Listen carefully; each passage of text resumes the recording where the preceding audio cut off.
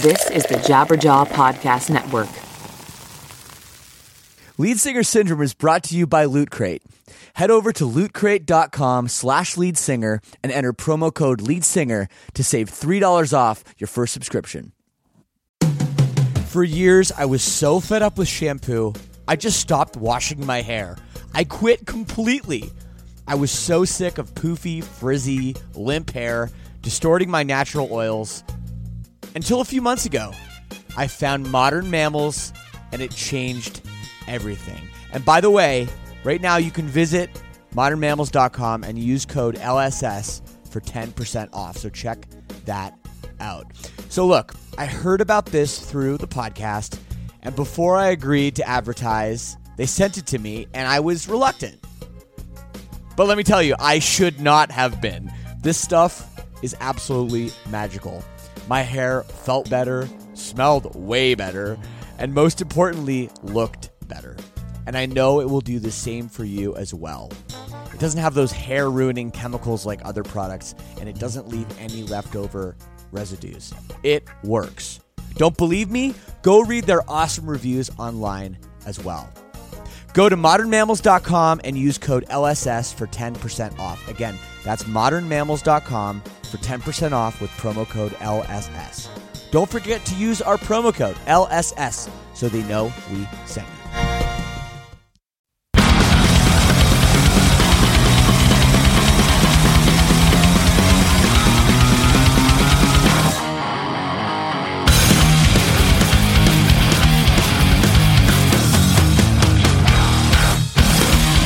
Hello, everybody. Welcome to another episode of Lead Singer Syndrome. So good to have you with us on this fine Monday morning or whenever you're listening to this. As always, my name is Shane Told. I am your host on a podcast where I speak to other lead singers about what it's like to be the front man or front woman, in this case, front man, of a professional rock and roll band. And this week we have a great episode. I speak to my very old friend Vic from Pierce the Veil. My band Silverstein, we were just on tour actually with Pierce the Veil in Australia. We tried to hook up to do a podcast then. We were going to actually do it on an airplane, which would have been kind of interesting. Unfortunately, Australian tours are really short. It's a small country. It's a big country, but it's a small country. Only played like 5 markets there or something. So it was too quick, in and out. But I'm really happy we got to connect today because Vic is one of the best dudes, one of the best singers, one of just the best all-around musicians we have in this punk scene of ours. Before we get into it, I want to remind you guys we have like 60-something back episodes. So subscribe to this show if you're not already. Go back, listen to some of the old episodes. Some of them are really good, but we got some great episodes coming up in the future as well. So I am really excited. 2017 is going great for me already. I have to tell you guys about my New Year's resolution. I am 3 weeks in, and I have lost 8.5 pounds. Pretty good, huh? Yeah, it's pretty good. I'm eating a lot of bagged salad, which I am enjoying, I think. Also, if you guys have any New Year's resolutions and you're getting to the point where it's like, I need a little help, I'm here for you. I can be your buddy. Send me an email. I love when people get in touch with me. The show email is leadsingersyndrome@gmail.com. We're also on Twitter, which is @leadsingersyn, SYN. And we're on Instagram, @leadsingersyndrome. We got a Facebook page, all that stuff. But what I really want to tell you about is the Lead Singer Syndrome All Access Club. Now, this show is free. It will always be free. And I will put out an episode just about every Monday until the world explodes, which could be sooner or later with Mr. Donald Trump president. Welcome to the White House, Mr. Trump. Fuck my life. But if you're one of those people where one episode a week, it just might not be enough for you. Some people are really into this show. So if you want to get more bonus content, if you want to interact with other fans of the show and myself on our private Facebook group, which is popping off, by the way, if you want to get exclusive Lead Singer Syndrome merchandise, if you want to get signed stuff mailed to your house, we're starting up to do some contests on there, which is really cool. Also a little bonus monthly Q&A session with me. I play some tunes. We have a good time on there. If you can contribute as little as $6 a month, you can be a member and join us. and really help us keep the lights on with this show. It really is a good time. So check out leadsingersyndrome.com/all access. That will take you to the All Access Club homepage. You can just check it out, read about it, see if it's right for you. And of course, all your support goes a real long way in helping this thing grow. So thank you so much to everybody that's already joined. Shout outs to my sinners, and I hope everybody else checks that out as well. Anyways, I'm going to keep the intro short and sweet. I will talk to you after my conversation with Vic of Pierce the Veil. Maybe we're just having too much fun. Maybe you can handle yourself, staring at me with your lips and tongue. You'll never know. I don't know where I'm going to sleep tonight. Dude, so good to have you, man. Hey. We're doing it. We've been talking about doing this for a little while. This is happening. This is happening. Now this is happening. It's like that that scene in Anchorman where Jack Black kicks the puppy. Now this is happening. Which is which is appropriate because I imagine you're in San Diego right this moment. I am. I'm in my backyard right now. Dude, do you know how jealous I am that you can be in a backyard right now? Oh yeah, Because I cannot be in a backyard. I mean, I could if I wanted to put on my parka and my long underwear, but yeah. dang, dude. No, that's great. That's great. So you just hanging out with what's new with you, just life wise? Let's see what's new.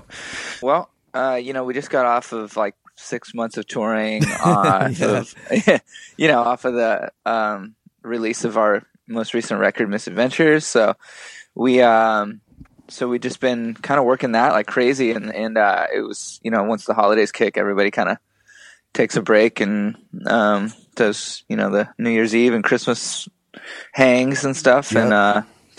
and so kind of just been doing that, and then just kind of gearing up to head up to Canada in a couple weeks here. I see that. That is my motherland. So no, that's perfect, man. Yeah. So with your record, Misadventures, I mean, it's very well documented that the record took a fucking long time to actually Yes. come out. And before we get into the reasons why, now that it's out and you've been touring on the record for 6 months straight, how do you feel about the record now? Did it kind of do what you wanted it to do? Were the songs popping up off live? How do you feel about the record when you've had a little time to kind of sit on it? Yeah. Yeah, man, it's been, it's cool because, every record you do, you kind of, it's like watching your kid grow up or something, you know what I mean? It's like, yeah, you can you don't know what it's, what it's going to look like, what kind of personality it's going to take on, it's cool to see a record develop on its own and cause you make your piece of art, and you feel really proud about it. And you never know what people are going to respond to. And, so it's been awesome to, get out on the road and see, people singing the songs and playing them is just, almost therapeutic now that, you've worked so hard on creating them. It's it's really nice to actually play them. No, it's fantastic.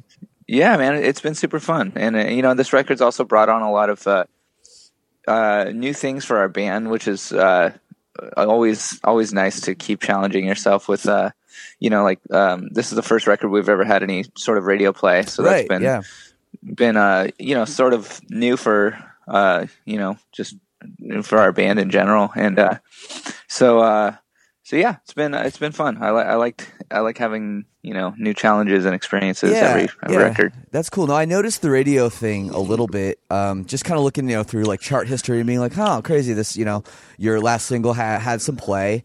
And it's funny because, our bands have been around a long time, and actually Silverstein, we're getting the first radio play we've ever had up here in Canada. Legitimate radio play. So it's funny how it's like these, I don't want to call them dinosaurs, but it's the people that care about music are the people that are on the ground level that are finding out about these bands, and they're typically not the people that are listening to the radio on the way to work. Do you know what I mean? Because those people that care about music are listening to podcasts on their way to work, but we won't get into that. But what I'm trying to say is sometimes it really takes these people in radio a long time to notice, oh shit, people like kids like this band and this band is good. So was the road to this kind of having some success, was it a difficult road? Have you guys been trying for a long time? No, honestly, like, we've always taken our band with really slow steps, and to be perfectly honest, radio was never an option for us, or even like a thought in our head most of the time growing up, because we're in like a punk band, Sure. and like I know. So I it's get like it, man. you grow up thinking like that's not really your focus. Your focus is the shows, going to touring as hard as you can and playing as many shows as you can, and that's what's cool is because our band still have that mentality of still touring like crazy. So when I say that we have like this radio stuff going on, it's basically like throwing new elements into the mix, like doing different kind of shows and playing for audiences who haven't been following us for 10 years, just random people who hear us randomly. And so I think it's been really cool, because I like feeling like like a new band again sometimes, when you're first starting out and working your songs to people who don't know you. It's Absolutely. like that feeling again. So Absolutely. That is it's a cool rad. thing. It's funny, you miss the early days of like touring in a van and playing to 50 kids, because like, those are always the kind of like, the crazy times, and you look back with fondness, but like, Yeah. It's nice to go back, but you don't want to go like all the way back, just a little bit of the way back. Yeah, exactly. But being a punk band and being a punk rock kid, how did it feel to be like, oh shit, we have a gold record? Like, that must have been a trip. Congratulations, by the way. Oh, thank you. Yeah, man. It was. It's pretty crazy. I'm always the kind of guy that I don't know. People have to sort of tell me to. I don't know, like, enjoy the moment. That you've been given a gold record for this album, and Right. you worked really hard and enjoy it. And sometimes Have I'm a always Corona just kind or of something. Yeah, I'm always kind of thinking about the next record, So but it is nice to see that, because there was a lot of, it was a great time making that record, and we put a shit ton of work into it, and we also had a lot of great people involved in making it. So, people like my friends like Brian Southall or I know B South Jason, very well.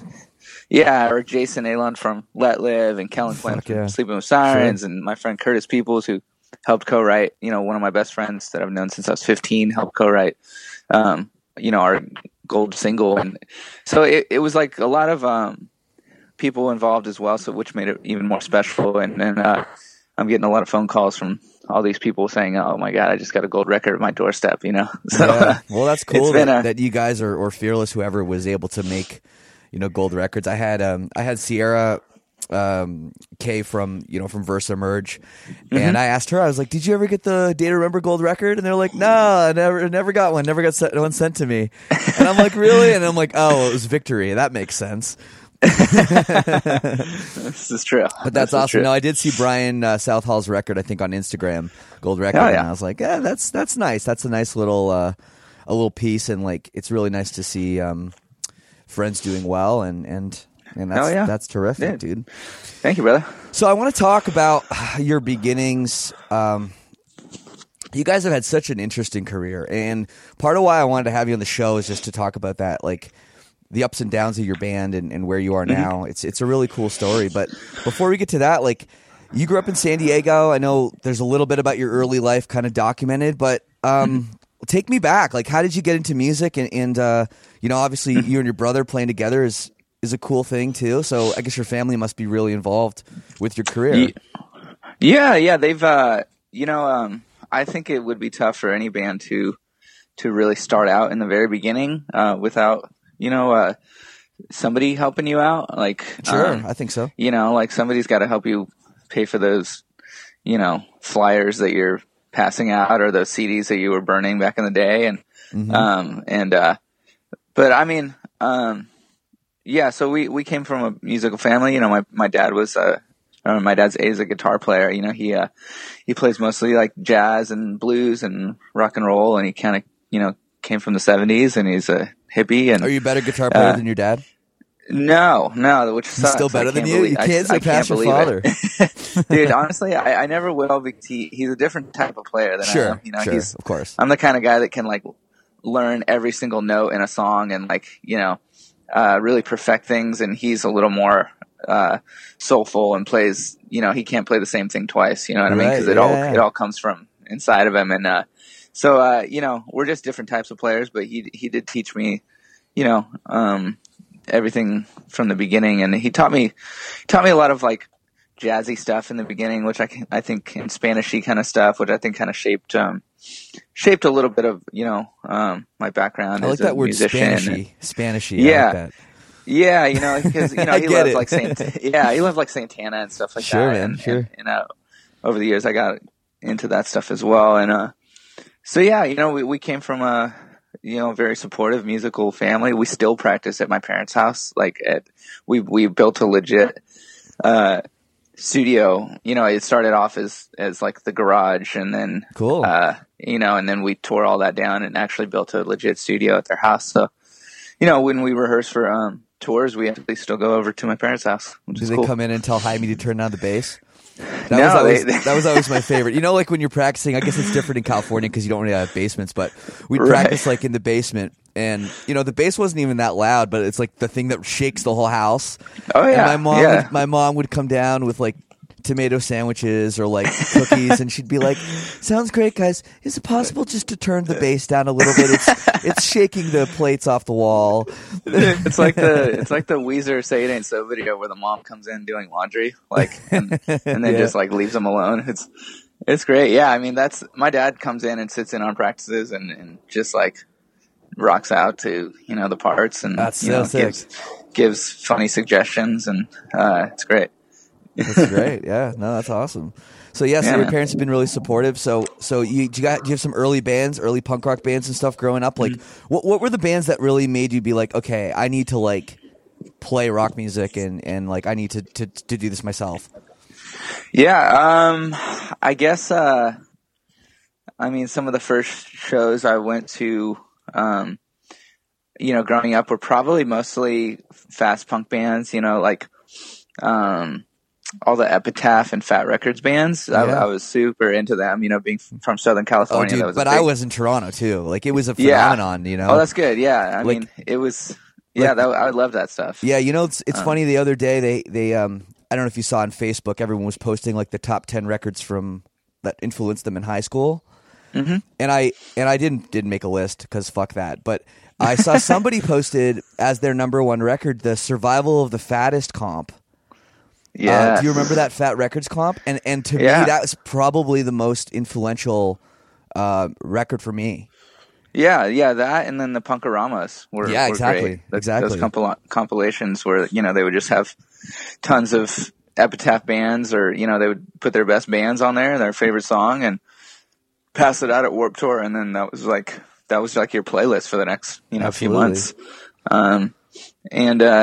Yeah, so I got into that in the beginning, and I always had kind of like a split life as far as like my musician, you know, my bands went. When I was a kid, I always had a band with my brother where we played fast punk, and then I had a band with my best friend Curtis, who I was just speaking about, who Yeah. is still, you know, I still write songs with.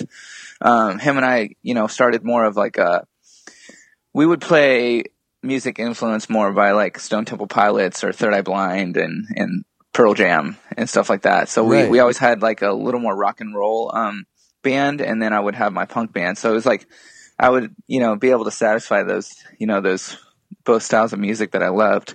And then, you know, I think that's kind of also what helped shape Pierce of Veil was, Absolutely. you know, was learning how to play those types of music and then kind of combining them. No, that's cool, man. That's cool. So you guys started so when you guys started getting to be good, like being a good band, you know what I mean? There's a point where as a kid, you're like, okay, we don't suck. Like, we can probably play a show and maybe people will like us. Like, Yeah. when did that happen? And were you always trying to be a singer, guitar player, or were you just trying to be a guitar player?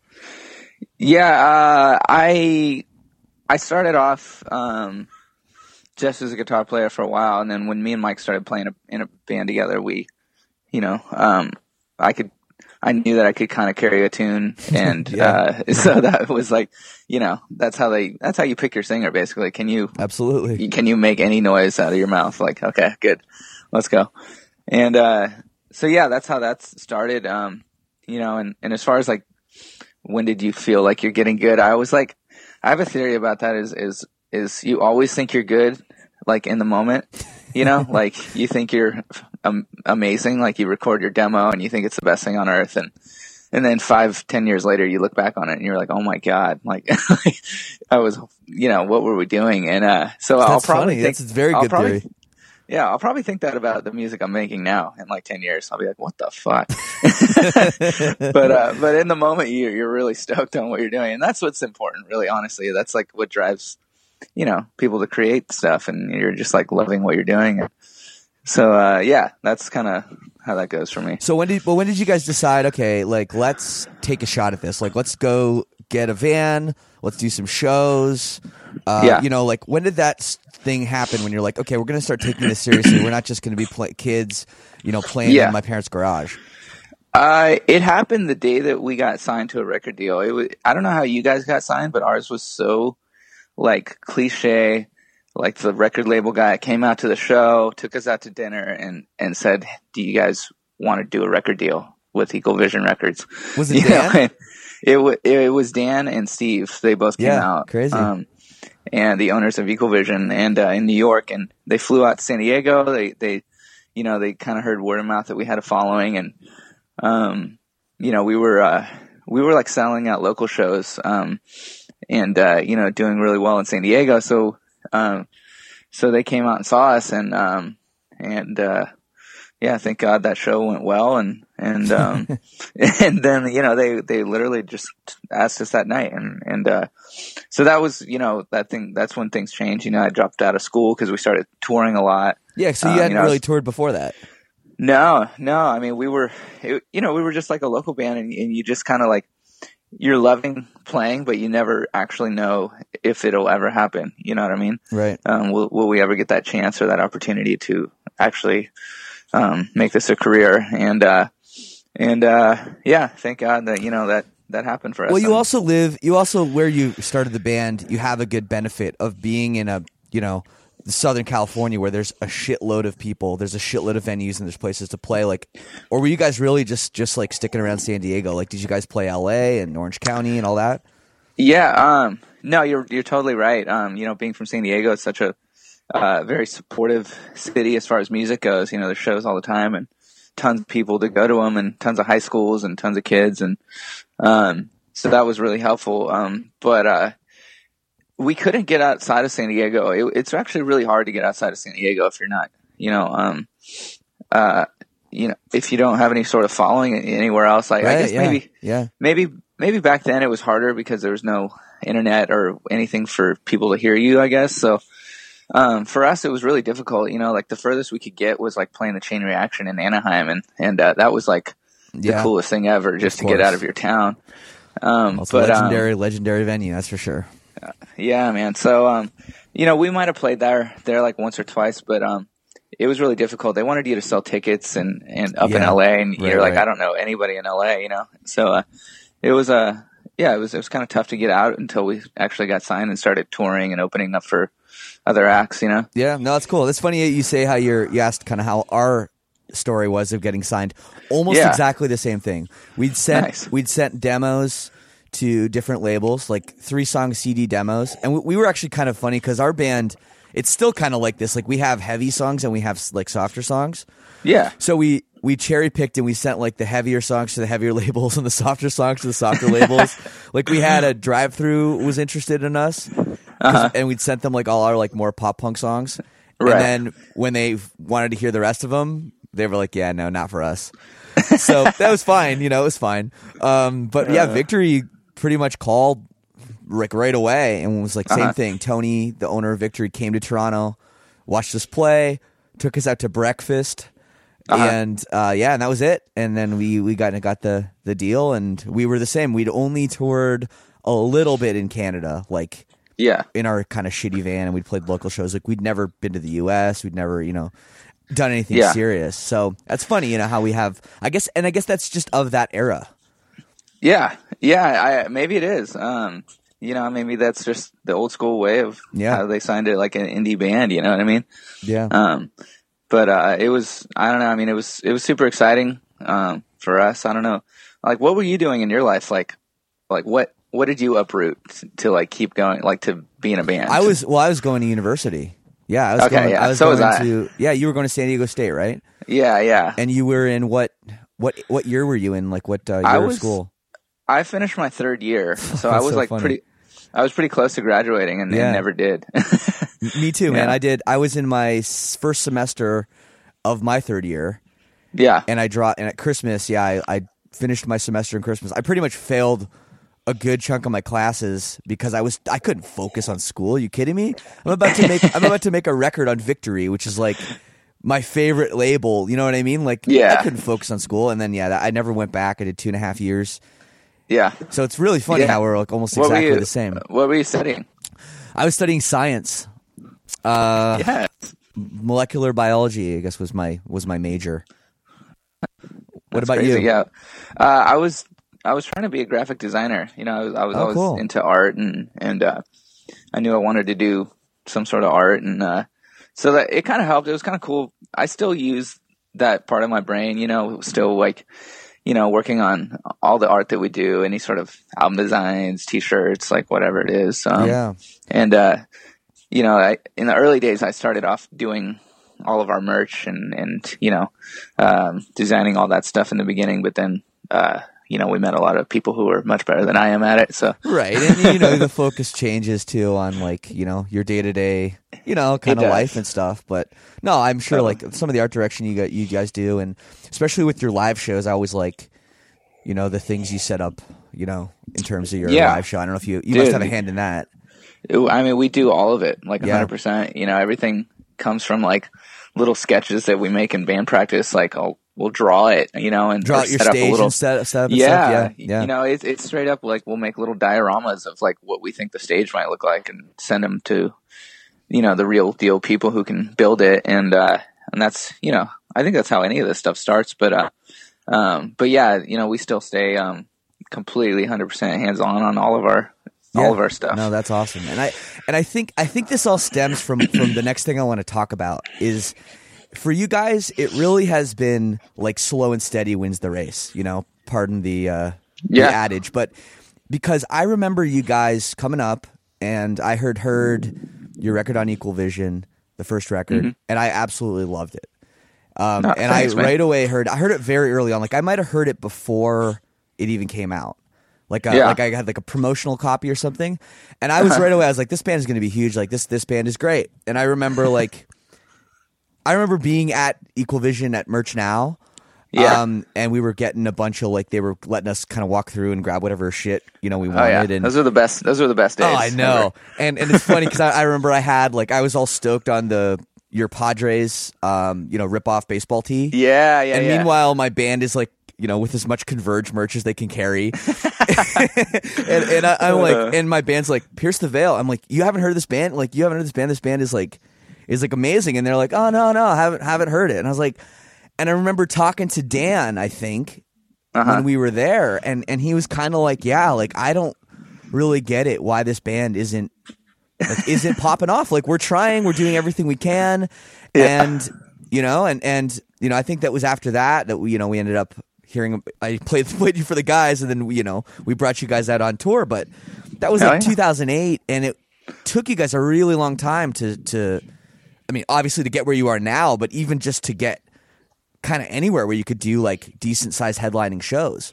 Yeah, man. Yeah, it was a long road, and a lot of opening up, mostly in the beginning. And I mean, when we first started, the only bands we could tour with were other bands on Equal Vision, and our booking agent our first booking agent, who is still our booking agent, Dave Shapiro, Yep. who was he worked Exclusively for EVR at the beginning. Yeah, he worked at as Equal Vision's in-house booking agent to book all their bands, and that was right out of him leaving his band, Count the Stars, who was on Victory as well. So he, started booking us with just, Fear Before the March of Flames and Code 7 and all these like Oh my bands. God, I love Code 7. Yeah, they're They're a amazing. great And, band. so we toured with all our family bands, and then kind of started branching out from there. But yeah, it was playing coffee shops and Chinese food restaurants, and Actually, you actually played a Chinese food restaurant? I think our first show ever was at a Chinese food restaurant, yeah,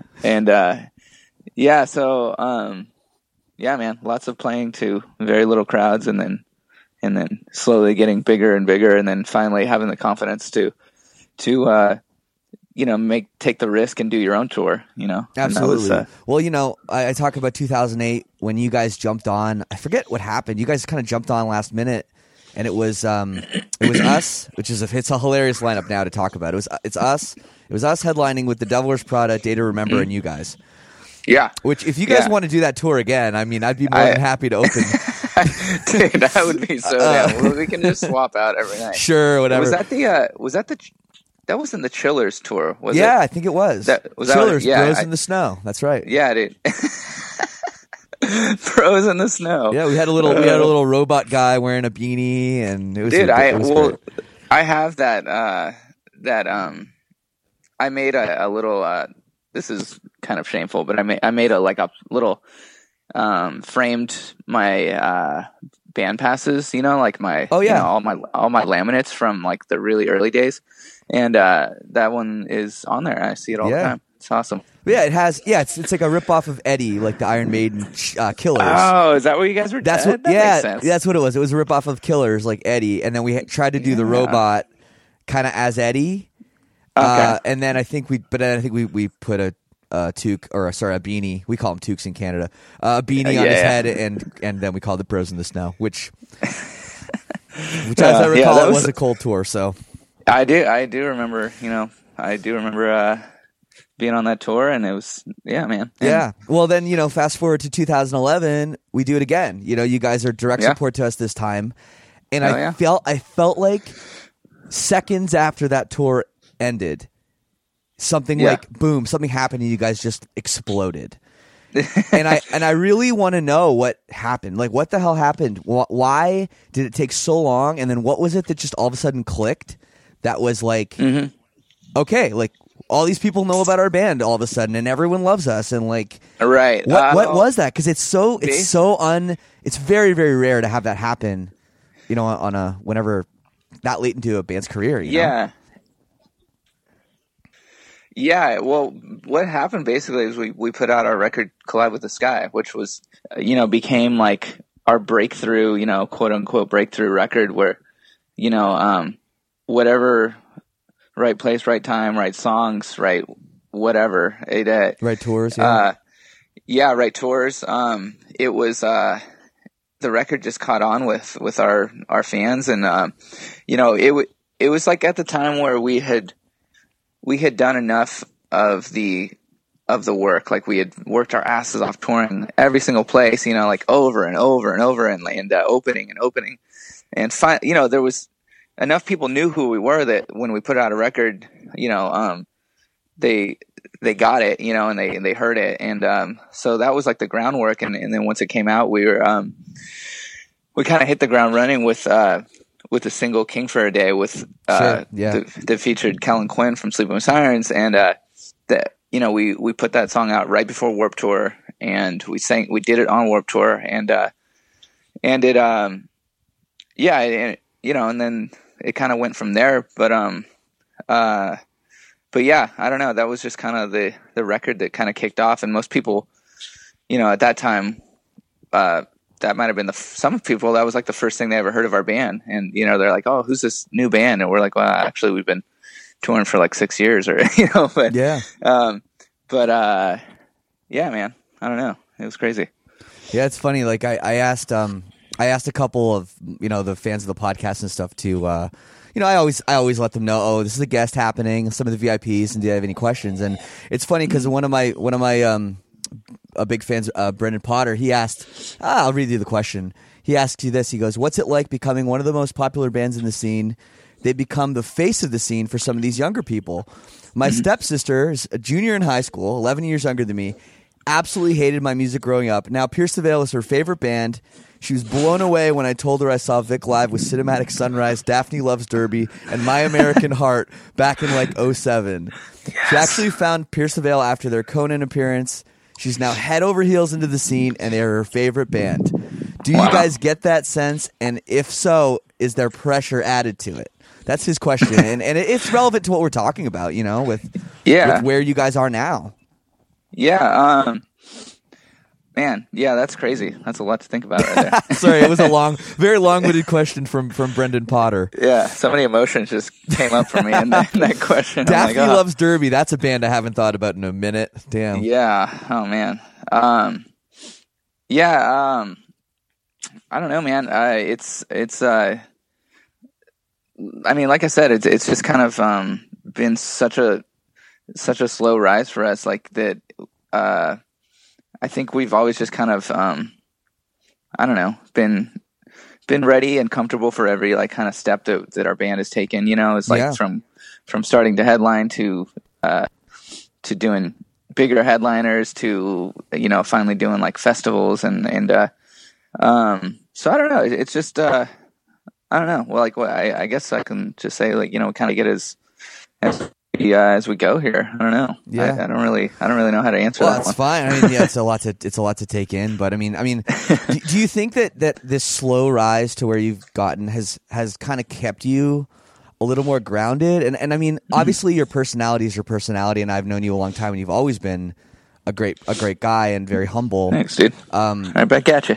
Well, thanks, man. But I mean, you gotta wonder like the fact that it wasn't like your first record, boom, like King for a Day or whatever song is like blowing up and you're on the radio and you're on MTV and like you guys really, it's like all of a sudden you look back and it's kind of like what you said about taking time to enjoy the moment, because you've always just been like, okay, we achieved this little thing, what's next, and now it's like you're just like, okay, well, I'm the same guy, we're just I can rent a better Airbnb now, Totally.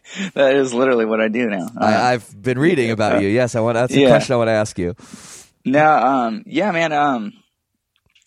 I guess, I guess I don't know how to make an answer. That's it. I guess I think along the way, having such a long career in this band, like so far, like in the slow rise, is like it's all about. I guess we had the I don't know, the luxury of learning from a lot of mistakes and learning from a lot of bands. And, every bigger band that we toured with, we picked something up, whether it was something awesome that band or something super shitty that band did. You know what I mean? Like, sorry if you're talking about us. No, we were not talking about you guys. No, we, I remember like one of the first like quote unquote like big tour for us was going out with Scary Kids, Scaring Kids, and Emery, and wow, yeah, and Emery was the headlining band, and or no, I think they might have been, but anyways, we learned a lot from them because they treated us like really well and really kind of took note that we were a young band who didn't really know what we were doing, and they would get us a hotel for the night sometimes, or buy us all dinner or something like that, have a pizza party, and those little things kind of like stuck with us, and then we would tour with sometimes we would tour with bands who would do really shitty things and like treat everyone like really, really bad, and then we would be like, we don't ever want to do that to people, like we're going to strike the drums if the stage is too small, you know what I mean? Right. if they need to have room on stage, we're going to leave room for the openers, like stuff like that. Isn't it- was Isn't was it a big amazing deal. the whole striking the drums thing? First of all, how bent out of shape some people get about it. Yeah, somebody could and- write a whole book on striking the drums. It's crazy. Yeah, honestly. for people that don't know, we should talk about striking the drums. It's such a great topic. And for people listening that might not know what that means, it's like when you go to a show and there's the opening bands, a lot of times you'll see up on the back riser, there'll be a drum kit. Hopefully it's covered with a black sheet, but sometimes it won't be. And it's basically a huge, eyesore for the opening bands playing. That's the first thing. And the second thing is there's really not a lot of room on stage for the opening bands to play in front of. And sometimes bands, they if you're in a huge venue, like the venues we were in Australia, for example, these stages are huge. It was never a problem. We were fine you can playing fit in front. five drum sets up Exactly, there. it's no problem. Yeah. But when you play certain, venues with tiny stages, and these bands still think they can't strike their drums, they need to leave them up. And when a singer has to pick a side to stand on, it's it can be really horrible, and it can really, really put a rift between headlining bands and opening bands. Yeah, man. It was when I've got Mike's kick drum in my ass, and I'm trying to perform up there, and I'm tiptoeing around, Right. Tiptoeing around on stage, and there's only 1 foot of stage up there. It's that was a thing back then, absolutely. I'm sure it still is, and so those were the things that you remembered, and so we kind of take all that with us still. My favorite striking the drum story ever. Yeah. And I'm pretty sure it's 100% true. And I'm not going to change the names of the bands. So I believe it was Chiodos was headlining, and they played. It was a pretty big tour, so they were kind of getting used to not striking their drums. But there was a few shows where they really should have and they didn't. And one of them, they were playing at the Cat's Cradle in North Carolina. You probably played there before. And I guess whoever it was, I guess Dan from the Devil Wears Prada. That's who was opening for them. The Devil Wears Prada put up his drums in front of Derek, I guess. Derek, drummer for Chiodos. Yeah. And his kick drum was literally overhanging the stage. No. So he's this isn't gonna work, man. I don't know what to tell you. And their God. crew, the Chiodos crew, was oh no, it's fine. And they went and they pushed road cases in front of the stage to make the stage a little bit bigger. Wow. So that the drum, whatever they're called, they're called the drum pegs, that stick into the ground. Yeah. Drum legs. I don't even know what they're called. So that they were against the road case, that was on the floor. They built more stage for They you. built very, very sketchy. There's no way that would have been. And and Very then dangerous stage. Mike from Prada had to pick a side, and that was Wow. So that's my favorite. But it's people listening, they understand that those are the things when someone's shit talking a band. It can be just something like that can really be a big deal. Yeah, man. Yeah, I remember. Honestly, I have the same exact thing happen on Chiodos when we were out with Scary Kids. They wouldn't strike their ego risers, which are the people out there who don't know what that is. It's the thing that the guitar players stand on. And we call them rock boxes. That's what rock we call boxes. Them. But ego risers. Ego risers is such a funny term for them because I know, it's it is. Literally that's. But what worked lead out singer nicely syndrome, the thing that worked out nicely about that name though was they had so they decided not to strike their ego risers, and they left them all over the stage, and then they posted these paper notifications on all the doors backstage that said ego risers are for Chiodos only, and we weren't allowed to step on them, so we had to dance around them and kind of try and perform with these things all over the stage. And I remember, wow, that's crazy. That's amazing. Yeah, I remember Puyan from Scary Kids. He crossed out the word riser and it said egos are for Chiodos only all over the venue, and it caused this big problem. We had to have a big talk, and but I thought it was pretty great. Yeah, Puyan would do that. Yeah, I miss he was that great. guy, man. He was always climbing on shit and everything. He would. Oh my God. I could definitely That- see that being a problem for him, not being able to step places on the stage.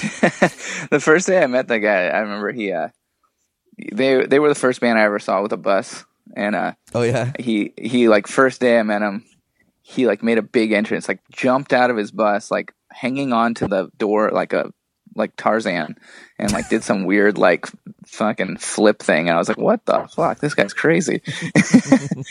Yeah, he's That's great. crazy, man. That's crazy.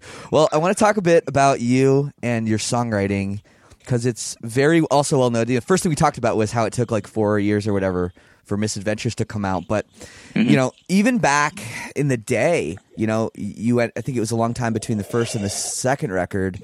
And maybe it was someone from EVR that was saying, yeah, like Vic just takes a long time to write. That's just his style. And, you know, Yeah. you've almost become a bit of a notorious perfectionist. So Yeah. talk to me how that works. Because I know you also do co-writes too. But why does it take so long for you to put together records? I think, well, it's weird, dude, because like every record is completely different process. And, you know, it's like, for me, it can never really be the same. I've never been, you know, the kind of writer that just goes in there and bangs out like, you know, 10 songs in a week, you know, like, I also, I think another thing that takes a long time is, you know, I spent a lot of time on the music first, you know, making all these like, you know, tons of guitar riffs. I love to mess around with guitar and really make the songs have a lot of like feeling and emotion without even putting a single word on it, you know. So like when you hear Right. the song without words, you're like feeling things, and you're like, damn, this is like a sad part, or this is like really pumping me up, or like, you know. So Interesting. I spent Yeah, a lot okay. of I spent a ton of time you know, locked away in different, you know, houses and cabins and fucking, you know, just finding different places to work and writing songs that way. And then later I go back and I, you know, put lyrics to them that also lyrics, and I spent a ton of time writing lyrics and you know, yeah, man, I don't know. It's just, Yeah, it's just always been like a, you know, painting a picture for me. It's like, you know, you just kind of know when it's finished. You know, I don't know how a painter ever goes, all right, that's the last brush stroke. You know what I mean? It's Right. like, that's kind of how it is for me. I just kind of feel it, you know? I definitely understand that with a record, and for generally like with recording like a, you know, a studio album, I find the last paint stroke is done when we ran out of time. You know, like you pretty much you're going to use the studio time you're going to have like pretty much all of it. Like we've done records Yeah. where we spent like an obscene amount of time tracking. Like I think we did one record that we did like 8 full weeks or something tracking. Like, Yeah. you know, and we used it all because we had the time. Yeah. And then there's other records that's like, oh, you only have, you know, 4.5 weeks. Okay, well, you know, we use that too. So, but I want to go back to what you just said about writing music and focusing on music. And like, do you not even think about what the vocals are going to do when you're writing, or do you have it kind of in the back of your head, or not even? I do. You know, I write a lot of melodies in the beginning, and you know, and lyrics here and there. Most of the songs end up having, for me, like complete melodies. Like the song is there with a bunch of gibberish, like da da da da da da da da. You know, like what I mean. Like Sure. It's all in there, ready for words and stuff, and I kind of have it all mapped out the way I want it to be. And then later, I kind of like put words to what I've, you know, to these melodies that I've got in mind already. And it's sort of a backwards, weird way to do it, but I've always done it like that because I've always like kind of been a guitar player first, you know, always just learned that way. And I was super relieved when I was watching this Metallica documentary, and I learned that James Hetfield did the same exact thing. And I was like, oh, thank God I'm not like an complete insane person for doing this, you know? No, and Vic, like I do the same thing too. Like that's how I write songs too. I've like focused on the music, and I try to make the music good and catchy. And it's like I know if the music is good and it makes sense, like musically, and like the rhythms are working and everything, that I know I'm going to be able to pull it together. Yeah, with vocal. It's just like as a guitar player, it's pretty easy to write a lead over like a musical part that makes sense. Yeah. So it's the same way, because all you're doing with writing vocals essentially is you're writing a lead. Yeah, totally. And for me, like, on this most recent record, it was like I had the whole record on a silver platter, like waiting for me, like to sing on it for months. And I think I had hit a point when I was doing this record where I had worked so hard on the music and been in the studio for so long, like that, I honestly had overworked myself, and I was like, I need to take a little break, or I need to leave the studio and go to a different environment or something, because when it came to do vocals, I was just pretty overworked and pretty needed to see some friends and some right, just and like kind of recharge for a second. Yeah, totally. Because I was living in the studio by myself in New York, in Long Island, and there was like nothing around, and I was there for like months, just kind of like on my own, working on the music and trying was it to. like winter time too?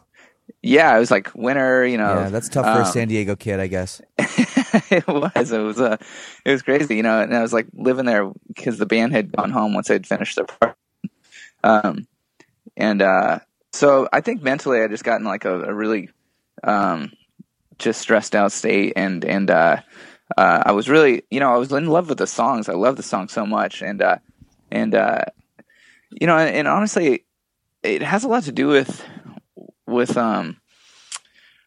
I guess just wherever my head was as a person, like growing, we all are growing up doing this thing, and we're not the same kids that we were when we first started our bands. We're growing up as adults and as men, and I think I was probably just kind of going through something growing up, and it was like a phase in my life that I was trying to finish this record, but I was also kind of battling things in my head, and I think that all had a lot to do with it. So yeah, damn. Yeah, man. No, that's crazy. So you took a little bit of time then, and then came back and wrote the vocals. Yeah, well, actually, what we actually went on tour for a little bit to kind of just take a breather and kind of see our fans and remind us that this is what you do. This is your this is the stuff you love, and so we played some shows, and then I went back and kind of came in with a different headspace, and instead of staying in one little studio, I decided to travel around a lot and kind of just move my brain around a lot, go to different little houses and different studios, and it all kind of helped the little mental space I needed to finish the record. But that's crazy. No, it's funny, man. I can relate too. I'll sit on my couch, at night in an evening, and I'll be like, okay, I got to write some lyrics, and I'll sit there for like 4 or 5 hours, and if I write like 2 or 3 lines that I'm happy with, that's like a success for me. Totally. I was the same way, when I was making this record. I would, every single line counts, every single note counts, and it's like, to you, it's like you're hoping that this is the greatest thing you've ever created in your life. You know what I mean? That's what you're trying to do. At least that's what I'm trying to do. I don't know. Like with every record, I'm trying to, put the best of what all these years of being a songwriter and being, making songs. Like this is going to be the best thing we've done. So yeah, man, like every time you do have that little victory, they all are like little victories of like coming up with like the perfect, part for the bridge. You're like, oh yeah, this is going to be great live. You can't wait to do it. And records get harder to make, man. They just do. It's true. And I think there's a combination of not running out of ideas. That's not the right word, but it's like you're writing Pierce the Veil songs. You don't want to write the same one over and over again. So you have to continue to, try to come up with original ideas. But at the same time, as you get older, there's more and more things in your life. There's more and more obligations. You know, when you're making your first or second record, no one's like, your manager isn't calling you. Hi, Michelle, by the way. I love your manager. She's amazing. Yeah. Your manager isn't calling you being like, oh yeah, so we got to figure out the stage plot for this, and like what kind of backline are we getting on this tour, or like there's all these distractions too that I don't want to say they come into play, but that's probably why you need to lock yourself away, in a ranch or Airbnb or whatever it is somewhere to kind of block that out. And that's, to me, like, I mean, I think records get harder. Do you agree with me? I think that I do agree with what you're saying. As you're a band longer, like, your responsibilities as a band are tremendous. If you're still like trying to grow and do crazier things, you're, like you said, it's like what are we doing for this next tour? Let's approve this and that and whatever. When you run your own show, like we do, and it seems like you guys do as well. It's you've got a lot more moving parts and stuff. And when you make your first record when you're a kid, you have your whole life to make that record. Like, you've been working in your bedroom, relentlessly making that record, so like I said, every process is different, and I also think I always look at every record as a bit of a time capsule, like whatever was happening in your life during that 2-3 years is what gets down on paper. And if you whatever's going on in your life is what you're gonna write about, and so if you've got really crazy things going on in your life, you're gonna end up writing about them. And sure. And I think on this last record, I had kind of just dove deep into the record. So, yeah, damn. Yeah, man. I want to ask you a couple things. My one question I wanted to ask you, because I'm selfish, is, we talked earlier about your love for punk rock, and you grew up with punk rock. And one of my favorite things about your band is how much you still incorporate that influence into your music. And it's funny because not a lot of bands, in the scene or whatever you want to call it, are really doing that, like having double time parts. And not only do you guys still do it, you do it really well, and kids like eat it up. And like, it's cool because it like works for me and it works for kids somehow. But is that something you think about at all? Yeah. Well, I mean, I've always figured that every young kid who likes, music is going to like fast music, cause that's what, I mean, I just have a theory that everyone's going to fucking love it when they're young. Like, I loved it when I was young. Like, it had to be fast or else I didn't really like it. Oh, God, me too, man. If it didn't have like, if it wasn't mostly double time, like I used to skip the like regular time songs. I wanted I needed that. Yeah, it's like more aggressive. It's you can go crazy to it. Like, your parents hate it, and exactly. And that's what I loved, and I just don't see that ever really dying. I feel like there will always be some sort of need for that aggression and for that fast beat. And my brother Mike, who's our drummer, being just so ingrained in that music, like it's his bread and butter. He can, that's what he grew up playing, and he's probably I think one of the best fast drummers out there. And it's really great, playing that music with him. Because him and I really lock in on it and love doing it together. So yeah, man, it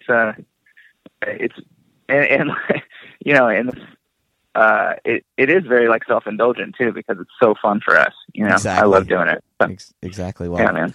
You feel free to be self-indulgent just for me, because I love that aspect of your band. It's like one of my favorite things. Thanks, I also man. want to ask you before you go, and ask you about your vocal, your style. Have you sing very high, and you do a lot of vocal exercises. Has that been something like? Do you have to do vocal exercises? Because I've heard you like warm up for like an hour at least before you play. Like, is it kind of a combination of you can sing high because you've done so many vocal exercises, or do you have to do a lot of vocal exercises because you sing so high? I honestly don't know. It's like I remember I actually sang lower when I was younger for some reason, like, which is probably not really the way it's supposed to go. But Maybe the vocal exercises have helped.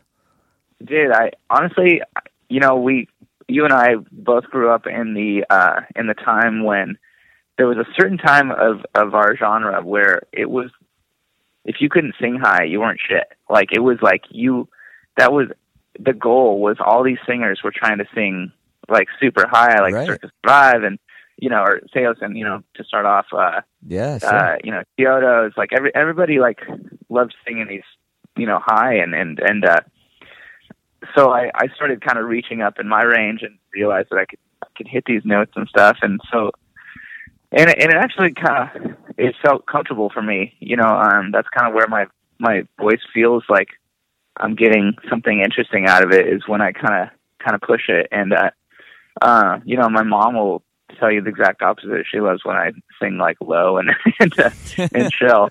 But, she's always like, why don't you just sing lower? And I'm like, it doesn't sound cool, It's funny, yeah. So, that's funny. But I don't know, man. It's just, and I do have to take care of my voice a lot on tour, and there's a lot of things that I do to keep it intact and stuff, because all these songs are very, when you're doing like an hour and a half of songs that are basically pushing your top of your range.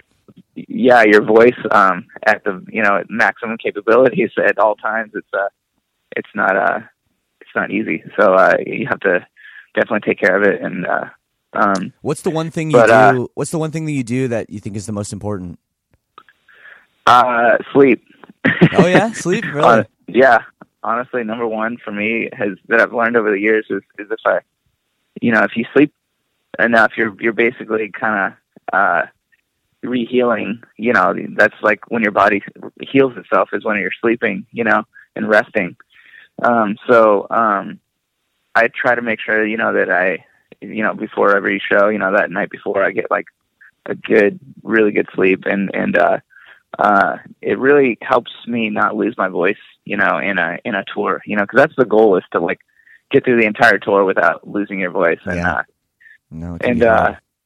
Yeah, man, it can be super hard when you're traveling so much. And so I've tried everything, tried all the, vaporizers and steam inhalers and, sprays and whatever, vitamins and water and this and that. And I've found that the best thing is just to make sure you get enough rest. It's crazy. That's crazy. Is it hard when you go to like Australia? I mean, we were there together. You were fine in Australia, but it must be hard when you have to deal with jet lag, where you're not able to just be like, okay, I'm going to sleep for 8 hours in a row or whatever. Yeah, no, it is. It's super crazy when you're flying a lot, and yeah, man, it's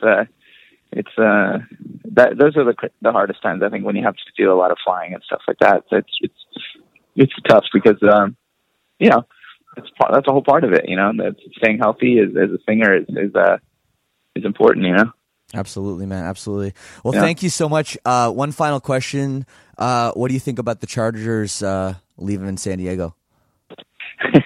It is, it's pretty sad. I think the thing that hit me the hardest was, a friend of mine made a post of like being like, no more tailgating with my friends and my family, no more parties at, our house, like where everybody comes over and kind of has those kind of family friend times, right, of like come together. And for me, I was like thinking like in the future, like, my dad took me to all these games when I was a kid, and, I won't be able to do that. And so it's we still have the Padres, which is, cool. Absolutely. So, you signed Will Myers today. Yeah. So, it's just, it's kind of a bummer in the family friend, zone, but, we will press on. We'll be all right. You'll be all right. Yes, you will, San Diego. You stay classy. No. Thank you, Vic. You're the best, man. Thanks for doing this. Dude. And I hope to see you around soon. Hell yeah, man. Thank you so Dude. much. This is awesome. And it was good catching up with you, man. Great, man. Yeah, thanks, man. Take care. All right. Later, Shane. Cheers. So there is my conversation with Vic. Such a great guy. It's amazing how we have so much in common. He actually sent me a text after the interview and said something like, talking to you is like looking in the mirror or something. And first thing I thought is he's way better looking than me, but you know, hey, whatever. Thanks again, everybody, so much for listening to this. Make sure you're subscribed. If you dig the show, word of mouth is really what's helped this thing grow so far. So tell your brother, tell your sister, tell your aunt, tell your uncle, whatever. Post about it on social media. You know, help spread the word about this thing. And if this is your first time listening to the show, go back. We got like 60 more episodes. Check those out and make sure you're subscribed. So all that stuff is coming right at you. As always on the show, I will leave you with some music. Now, there's a lot of Pierce the Veil songs I like. There's a lot of good jams. I have picked this one specifically for selfish purposes, as this is my favorite Pierce the Veil song, and I like it kind of like we talked about in the podcast. I like it because it's a fast as fuck punk rock song. So here it is. Texas is Forever on Lead Singer Syndrome. Peace and love, and we'll see you next week. We'll be right back.